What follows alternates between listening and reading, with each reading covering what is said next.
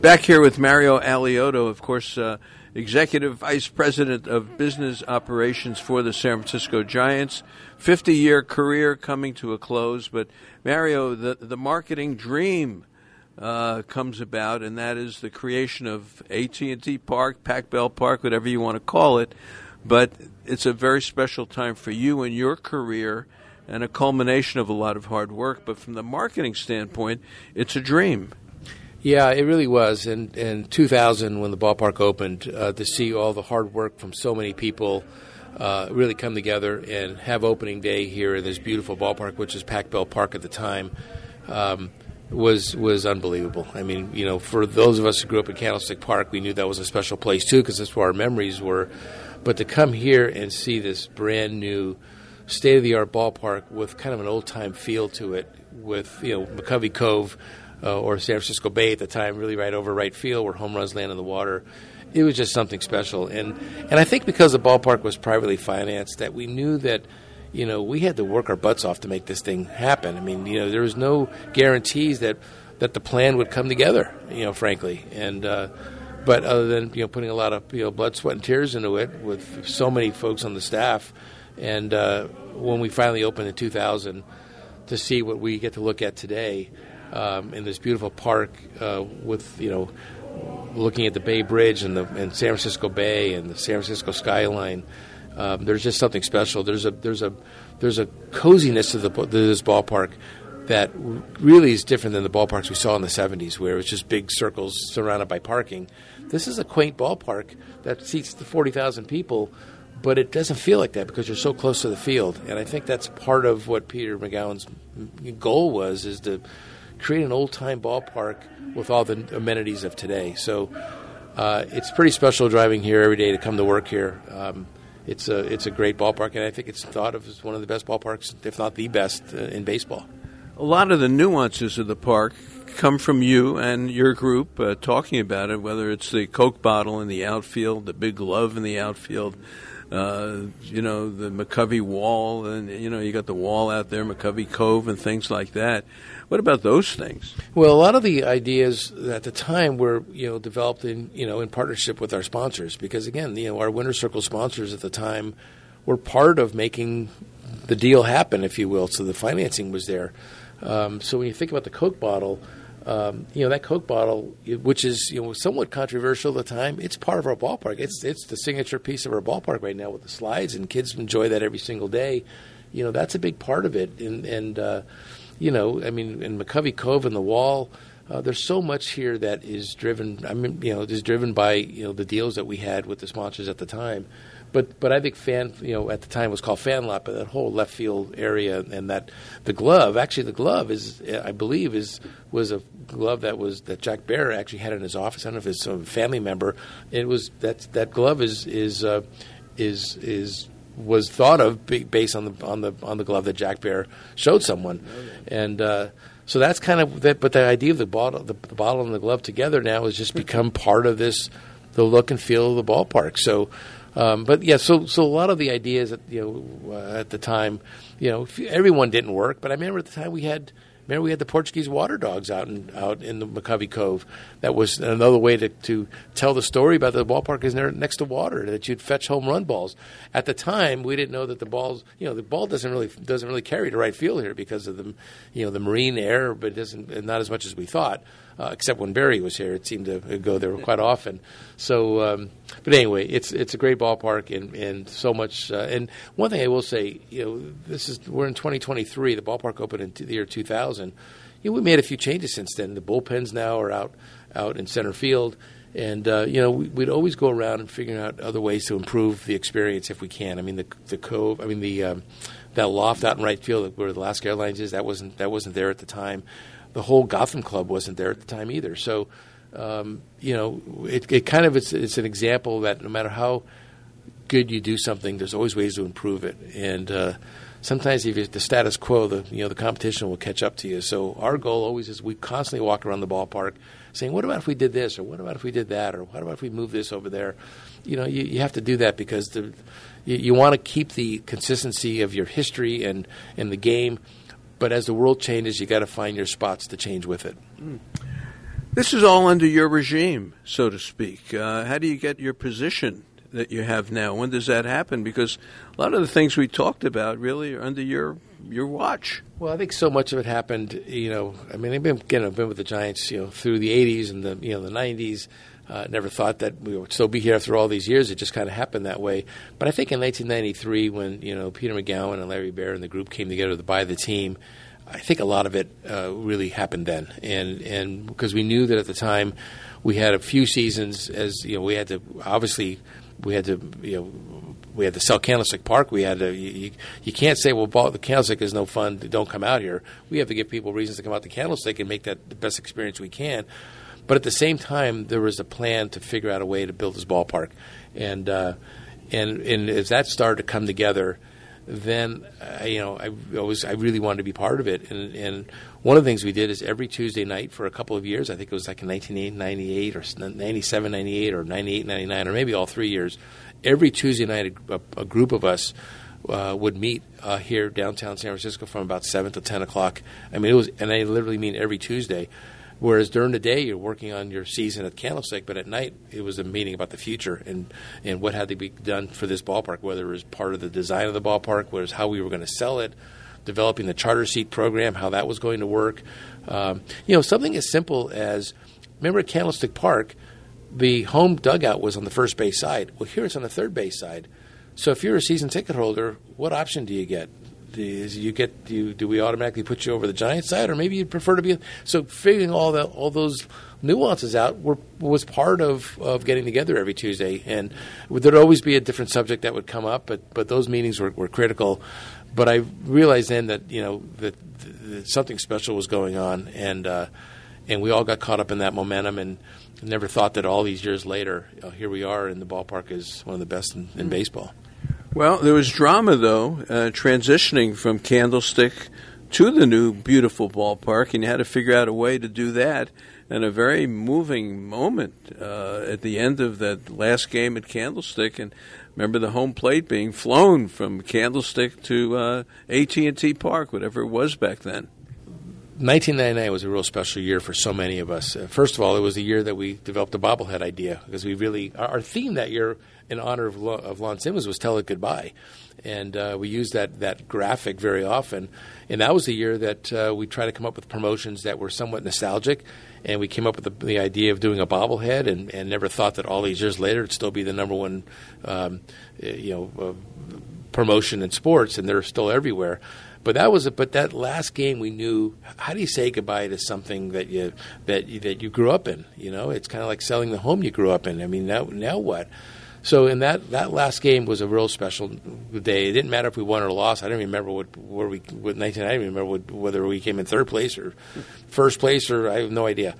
But we put a lot of time into that last ceremony. So we invited just about every ball player back who ever played for the Giants in San Francisco. I always like surprises, so I didn't really want to tell anyone who was going to be there and what we were going to do. But after the game was over, we started introducing every player that came out, and there were over 100 of players, if not more, and they all ran out to the position they played in, and whether it was right field, center field, shortstop. So by the time we introduced every player, we had groups of people in all 9 positions, and then they all kind of came together in Willie Mays throughout the last pitch of Candlestick. But we wanted to really figure out a way to take a piece of Candlestick and bring it to the site where this ballpark was being built. So we figured out a way to get clearance to have a helicopter land in center field. The helicopter came down. We actually took out home plate, the actual home plate, which is not these things. The home plate is not light; it's a heavy thing. The groundskeepers took out the out home plate. They strapped it up somehow, and then the helicopter took off. And if I remember correctly, it took off and with home plate on this rope.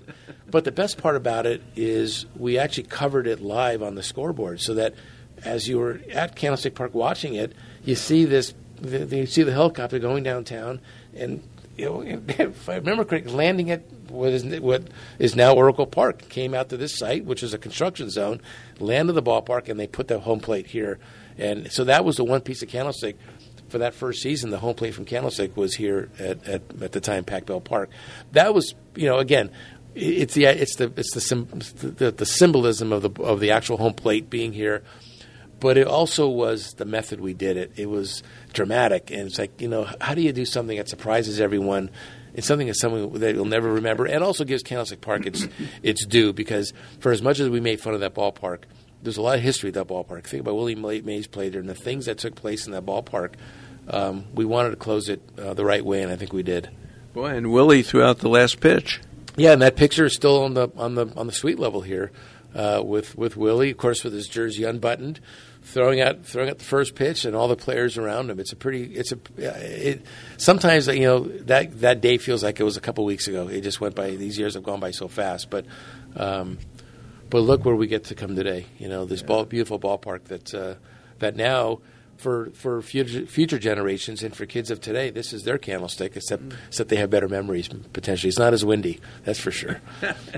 Boy, what a story. Mario Alioto in charge of so much of this, an amazing 50-year career that started as a bat boy, my goodness, in 1973. What a journey this has been. Great story. Mario, a couple other things I was thinking of marketing in this ballpark. It's so easy to do it because it's a beautiful park. But what about Rusty? Didn't we have Rusty at some point? We did have Rusty, and that was a one of our sponsors. It was an idea for Rusty, and that was we call it the Mechanical Man out in right field. And in fact, where you see Levi's Landing now, underneath, I think the track is still there. And but every idea may not work, but that was an idea that the sponsor at the time really wanted to. I think it was Old Navy. Really wanted to, that was their signature idea. But I think we had some fun with it after a while. But then the collective idea was, okay, let's move on to something else. So Rusty's not there anymore, but it is still part of our history, and I think years from now maybe a trivia question. But Rusty is no longer housed here in the ballpark. But again, I will say this one thing. That you jogged my memory when you brought that up, because Peter McGowan always told us that in order to be successful, you have to take risks once in a while. If you spend too much time thinking every idea through, you'll never do anything. So sometimes he kind of gave us the green light to try things, and you'll find a gem once in a while. And you may have some things that don't work, but that's okay. And I think his philosophy of running the business that way gave us all the entrepreneurial, sense and confidence that he had our back. Let's try some things, and a lot of it worked, But it's okay. Sometimes everything's not going to work, but his message was, if you think too much, you'll do nothing, and then nothing happens. Well, the bobbleheads happened. That was great. I'm glad to be part of it. Because you're selling out. All the sellouts in a row. How about that from a marketing standpoint, getting to that point with all the World Series teams and everything else? And the bobbleheads became part of it. Yeah, that was a great run. And, the sellout streak was a big deal to us. And I think kind of part of that goes back to, we so much of the community was excited about the new ballpark. And it was a smaller ballpark than Candlestick Park. I think there's a notion that, if this ballpark, we say every seat here is a good seat, which we think it is. But we only had 15,000 charter seats at the time, and those were lifetime rights. So the idea that if you don't get a ticket now, you may not get in. There's just this feeling that this was the place to be, and we still think it's the place to be, and I think fans feel that.